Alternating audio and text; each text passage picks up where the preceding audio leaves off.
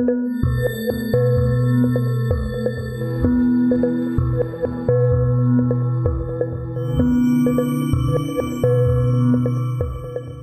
back to the History of South Africa podcast with me, your host, Des Latham.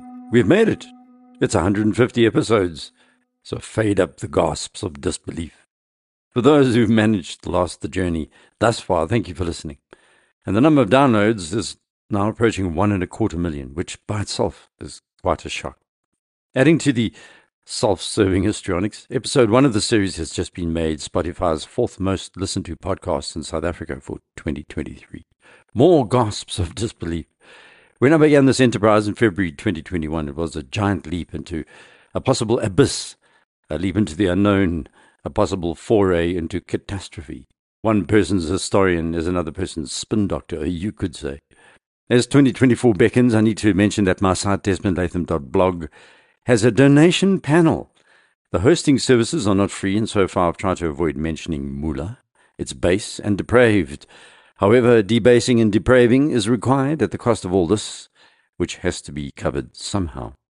You'll see a donate button on desmondlatham.blog. Click on there and there's a PayPal QR code on the page. Or if you'd prefer to EFT or something like that, send me an email at desmondlatham@gmail.com. That's desmondlatham@gmail.com. With that slightly odious begging bowl moment out of the way, back to our tale. We're going to hear about Dingana's death. It's late January 1840, and word has reached the Voortrekker Beers commando that Dingana has been defeated at Amaxoxo, and he's on the run. Although Commandant Andries Pretorius believed this was true, the Boers wanted to follow up on the AmaZulu king's defeat to deal with the remnants of his army.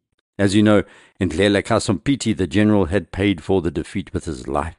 Dingana had him killed, but the surviving army was still out there on the flatlands west of the Lubombo Mountains.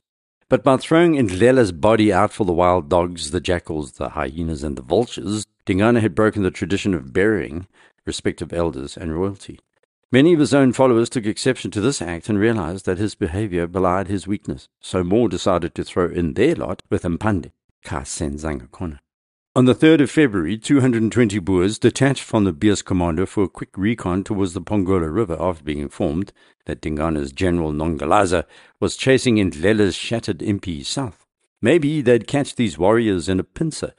There were reportedly around 3,000 still unhurt. At least 2,000 others had died or were wounded and no longer a threat.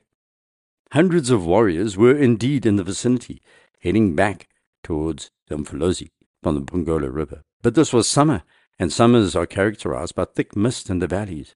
It was under cover of this mist that the warriors managed to avoid the Boers, hiding in the cliffs and the caves and inside the dense riverine bush. A small group of men and women were caught in one of these caves. The men were killed, the women were seized. Pretorius was in for a nasty surprise when he returned to his main lager that night. Some of the Boers who'd remained behind were blind drunk. His 2IC Lingenfelder had allowed liquor to be dispensed, and the men were unruly. Lingenfelder was summoned to appear before the Kreisraad, the war council, where he was reprimanded for selling alcohol to the men, and all alcohol was banned. After that, 250 burghers mounted up in a larger commando and headed northeast from the White Umfolozi to the Pongola River to join up with Nongalaza's AmaZulu. Our source, Adolphe Delgauge, the French hunter and explorer, was still riding with the Boers and was unimpressed by this commando as it sloughed up the hills in a somewhat disorderly manner, the Boers' powerful muskets swinging from their shoulders. But looks can be deceiving, you know. It was raining, the mist slowed down the Boers, and then they bumped into small groups of Dingana's troops. These minor skirmishes didn't amount to much, frustrating Pretorius's men. They continued riding into the Lowveld and into big trouble. This was tsetse fly and malaria country, avoided by the AmaZulu who tried to remain on the higher ground. They met up with Nongalaza on the 5th of February, who told them that Dingana had made it across the Pongola River and was fleeing into AmaSwazi country with a few close adherents and his mother and some sisters. He was heading towards the Lubombo Mountains. Anyone who has travelled here will know of the Ghost Mountain, the combination of blunt hills and thick subtropical bush, the sandy trails, and possibly ghostly stories. There's a reason for that. Soshangani of the Ndwandwe had lived close to this mountain until he was defeated by Shaka in about 1819 and then fled to Delagoa Bay, founding the Shangaan people. The mountain's real name is Chanini, and it had been used for generations to bury the kings of the Ndwandwe and previous people of the region, the Gaza. There are caves on this mountain, and the main cave is taboo, out of bounds. And this cave was where Soshanghani was buried after he died near Delagoa Bay. His body was covered in black bull skins and smuggled back through the area to be buried in the ancestral cave. Much later, General Louis Botha and the Amazulu were going to fight a major battle here, but that would only take place after 1879. And so Nongalaza's men were hurrying after Dingana as he crashed through the bush with his remaining isigodlo and close family, along with his personal bodyguard, Mkokoti Amabuto, and the young men of the toyi-toyi regiment. But his mother, Mpekasi, was old. She was slowing the king down, and what you could call final proof of the Amazulu king's total and despicable actions, he abandoned Mpekasi to her fate. He left her behind. Nongalaza's men caught up with her and dragged her back to Mpande and the Boers, as you'll hear. After just over 40 kilometers of chasing, Nongalaza's men gave up. The fugitive ex-king was on the run. He had lost his power, but he was now using the playbook of the other chiefs who fled the Amazulu extravagances over the preceding 15 years, including Mzilikazi of the Ama Ndebele and Soshanghani himself. They had also fled after defeat. Perhaps he could reach some territory where he could begin to rebuild some sort of base. When he realized that Nongalaza's men had turned around, he stopped with his retinue at a small hill south of the Lubombo Mountains called Tlatikulu. Looking at the map, this is east of where the Pongola Port Dam is today, inside the pristine Tlatikulu forest between Ngwavuma and the Pongola Gorge. Geologically, the range here is considered part of a rifted volcanic margin, a monocline as they call it, and interestingly was also aligned with the Explorer escarpment offshore Donning moored land in the Antarctic before the breakup of Gondwana. The mountains are arranged north to south, dipping to the east, composed of a sequence of Jurassic Age volcanic rocks, basaltic lava, and what's known as rhyolitic flows, resting on Karoo's supergroup sedimentary rocks. The alternating rhyolite being much harder than the basalts, they produce this series of parallel sharp ridges separated by savanna plains. Lubombo is derived from the Zulu word for an elephant's trunk. I spent a lot of time here in my youth at a place called Cape Vidal, north of St. Lucia, just south of Mozambique. Today, the area is part of the Lubombo Transfrontier Conservation and Resource, which combines 4 distinct transfrontier conservation areas between Mozambique, South Africa, and the Kingdom of Eswatini, covering a total area of over 10,000 kilometers square. 20 of the 88 mammals found in this area are found nowhere else, as well as the Cape buffalo, rowan antelope, and a threatened species of leopard. Flora discoveries include the Barlaria species and a strange place called the Jalobi Forest, one of the last pristine forests in this territory. Other flora include the stunning Lubombo ironwoods and cycads. Peering at these mountains in February 1840 was Dingana, who took stock as he settled in a makeshift royal residence on the forested slopes. His isigodlo was put in place, and he renamed this Isankoleni, a place of seclusion, the secluded spot. This was his last place, and instead of seclusion, it was going to be a place of execution. He'd set up his great place in the territory of an Nduna called Silivana. He paid tribute to the local chief Sambane Intlola Luvalu, a man of royal blood who was heir to the Abakwa Nyao. These people lived on the western slopes, the more gentle slopes, if you like, of the Lubombo range. The main regent who controlled all of this territory was King Mswati II, the youngster who just defeated Dingana the previous year. Mswati wanted Dingana dead, all the more so because he was negotiating with the Boers, and they had already sent messages to him to ask the Amaswazi to track down their enemy. Silivana, though, was in some trouble. Dingana was surrounded by 2 sets of Amabuto, a small company, if you like, but still Amazulu, trained to fight, ready to defend their king. And these invaders soon made a nuisance of themselves, eating Silivana's food and swanning about as if they owned the place. Dingana was missing some of the accoutrements left back at Mgungundlovu, so he sent his warriors from the Ukukoti regiment back south to search for his furniture and other goods. In early March, his bric-a-brac of power, if you like. Remaining behind were the toyi-toyi unit, not the best group to have around when your assassins are prowling. Just a sidebar here, toyi-toyi, as most South Africans know, was used, with chants such as Amandla Wetu during protests against the apartheid-era police. It's still used. It's a street protest dance where men and women leap from one leg to the other, a rhythmic movement designed to generate emotions, to increase courage in the face of possible violence. Political parties across the spectrum have tried to seize control of the ubiquitous toyi-toyi, with the Anti-Privatization Forum selling a CD, which is basically a compilation of music specially designed for toyi-toying. Some lexicologists say toyi-toyi is not from Southern Africa, it's actually from Algeria, and is an Arabic word. Strange, but perhaps true. I've done a bit of toyi-toyi research, and the story is one, I'm afraid, of cultural appropriation. At least, that's according to Jocelyn Alexander and Joanne McGregor of the University of Oxford and Sussex, respectively. They published a paper in 2019 called The Travelling Toyi-Toyi, Soldiers and the Politics of Drill. According to these academics, the first people to use the toyi-toyi as a revolutionary military dance were Zimbabwean Zipra fighters, who say that the origin lay in the revolutionary solidarity offered by the newly independent Algeria in the 60s. Its conduit into southern Africa's liberation movements was through the military instruction offered by the Algerian FLN, or Front de Libération Nationale, in the mid-1960s. The FLN guerrillas were fitness fanatics, say Zipra vets, and the dance was based on running and the high-knee toyi-toyi, a reflection of the FLN's own experience of brutal guerrilla war in harsh terrain. To toyi-toyi was thus associated with the harsh physical demands of survival in war, and given authority through its association with veterans turned instructors. Others called it the way of running, toyi-toyi's morale-raising capacity, the toyi-toyi a bodily vehicle for rhythm and sound. Some vets, after being chased around by Algerian and then Egyptian instructors, thought toyi-toyi meant run in Arabic, but in Arabic run is arkud, so the toyi-toyi plot thickens. Meanwhile, back to our story. The toyi-toyi regiment, just to add a kind of warped Ripley's Believe It or Not to this tale, were going to be implicated in the coming murder of Dingana. There was also devious activity going on in these final days, because some of Dingana's Indunas had decided to switch sides. They ordered the remaining warriors, except for a handful of the toyi-toyi, to head off to keep an eye on the enemy. Then these Indunas sent word to Silvana that Dingana was no longer well protected. He in turn sent a messenger to a Swazi patrol that this was the moment to strike their hated enemy.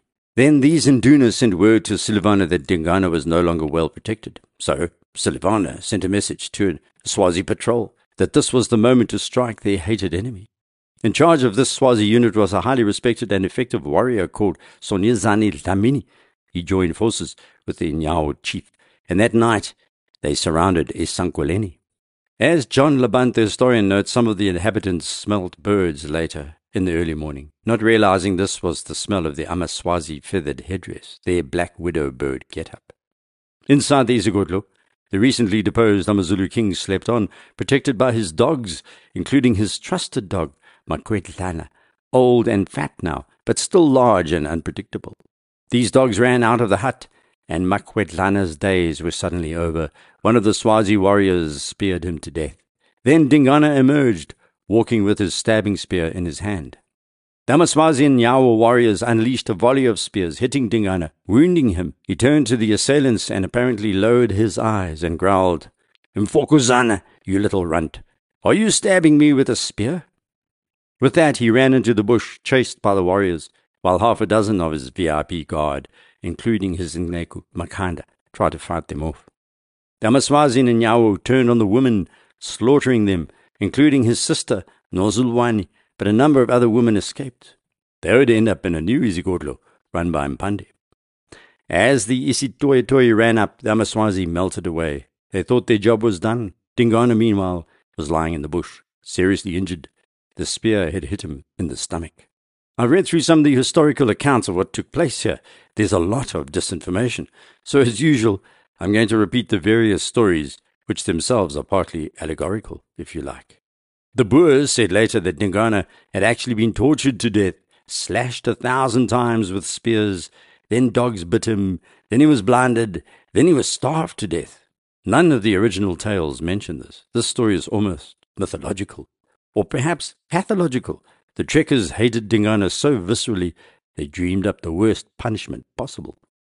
James Stewart archive interviews with Nduna and descendants of the men who fought with Dingana suggested he died of a broken heart, wandering around the Lubombo Mountains. That version too is probably his supporters indulging in symbolism, pointing to Mpande's betrayal. Again, this version is not regarded as accurate. Then another story has it that he was only wounded in the arm and took poison. Again, unlikely, according to most sources. The final version is that the toyi-toyi said they carried Dingana back to Isankoleni, where they realized that the spear had caused a fatal wound. So they enlarged the hole with their spears, so he bled to death quickly, rather than suffer for hours. It is this version that is believed to be the likely fate of Dingana. Later, Zulu journalist and historian Magema Fuze was to weigh in on these various stories. Fuze was born in 1840 and was raised from the age of 12 by the first Bishop of Natal, John Kalenzo, who converted him to Christianity and baptized him in 1859, giving him the Zulu name Magema. He too should feel the spear as he made his great brother Shaka feel it, Fuze wrote in his fantastic work, Abantu Abamnyam Lapa Bavelanga Kona, the black people and whence they came, who agreed that the toyi-toyi finished off their king in a moment of compassion. The same Amabuto dug a grave for their king in his last great place, Isankoleni, and then left for Zululand. Later, the Nyawa people found Dingana's burial spot, covered in rocks in the Amazulu tradition. They left it there, left it to become overgrown, and from then on, until 1983, the site remained a secret known only to members of the Nyawa royal clan. Then King Goodwill Zwelithini travelled to Isankoleni in 1983 and unveiled a monument to Dingana. Back with the Beers Commando in 1840, these 250 men, who were still riding northeast, but things were becoming more difficult. 10 of their horses died, bitten by the tsetse fly. The oxen were starting to die as well. They were unaware of Dingana's fate and eventually reached the Pongola River on the 8th of February. The constant rain and humid conditions, along with the illnesses, prompted Pretorius to return to their camp along the Umfolozi River. But they managed to seize thousands of head of cattle, by all accounts around 10,000.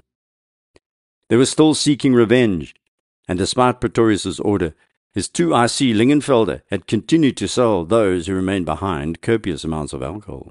2 men, named as Botha and Gideon van der Schyff, had had a fight while swimming, drunk, in the Umfolozi River. Botha held van der Schyff's head under the water and almost drowned him. Van der Schyff ran back to the camp, grabbed his musket. Botha realized he was in danger and hid, and when van der Schyff arrived back, he was so angry that he just shot dead a young Khoisan boy travelling with the Boers.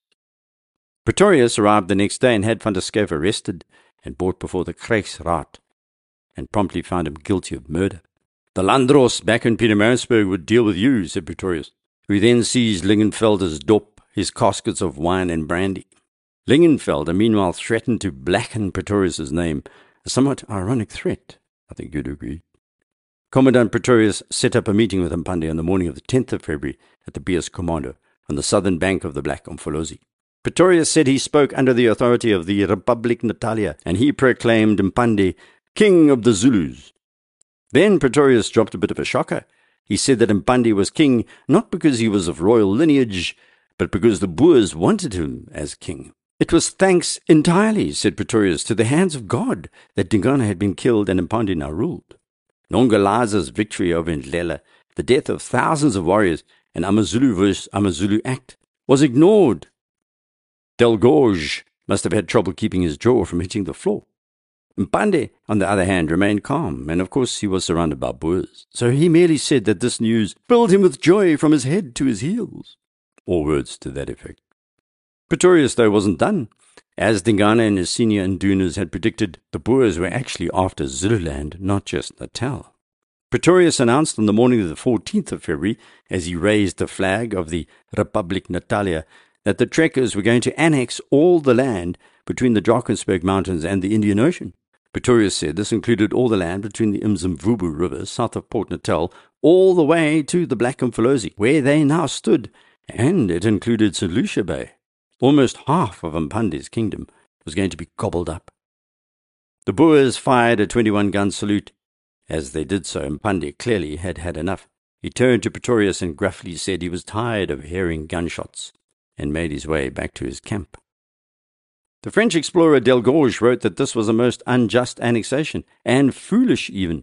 The Boers didn't have enough followers to move onto this land, let alone try and protect it. However, this moment is significant because it confirmed the Amazulu suspicions about Trek Boers and their hunger for land. With that, Pretorius and his men turned south, seizing more cattle as they marched. Eventually, the herd numbered at least 31,000. Some said it was more like 40,000. In a show of magnanimity, they gave Mpande 15,000 head, a vast treasure trove itself. The Boers, on the other hand, inscribed the date of the proclamation of the annexation of this huge territory onto 2 stones, setting one up on the bank of the Black Umfolozi and burying the other. It was during one of the stops home that Nongolaza handed over Dingana's mother, Mpakasi, who told the Boers that her son was last seen heading northeast towards the Lubombo Mountains. Eventually, the Beers commando returned to Pietermaritzburg and the cattle were shared out. Every man received at least 20 head, the leaders taking the lion's share. And what of Van der Schyff, the man who'd shot a Khoi child out of frustration? Well, you'll no doubt be unsurprised to hear that the Pietermaritzburg Volksraad released him immediately and said he was free to sell liquor wherever he wanted because it happened outside territory over which the Voortrekkers had no jurisdiction. Not even a slap on the wrist for a cold-blooded shooting of a boy who was technically on their side. The other Khoi and Achterrijers took note of this casual attitude to their lives. It was only in April that news of Dingana's death reached the Boers in Maritzburg. At first they didn't believe it. Then Carolus Trichard, Louis Trichard's son, confirmed it. When rumours began circulating in Delagoa Bay that Dingana was on his way to attack, Trichard was hired by the Portuguese governor there to sail up the Maputo River to investigate. The Amazulu king's assassination was finally confirmed by the Amaswazi, and Trichard headed back to Port Natal with the news. All of these goings-ons had not escaped the attention of the officials of the British Empire. Mpande, who had been insulted in various ways by Pretorius, was not a beginner in this diplomatic game. He had been eyeing the British as possible allies, and knew exactly how to play the Empire officials, which strings to tug, which narrative to pursue. The British, as you'll hear next episode, did not need much convincing when it came to matters about the Boers. You can head off to the website desmondlatham.blog, where I'll load an update about this episode. You can email me from there, or direct message me on X at deslatham. Until next, Salegahle.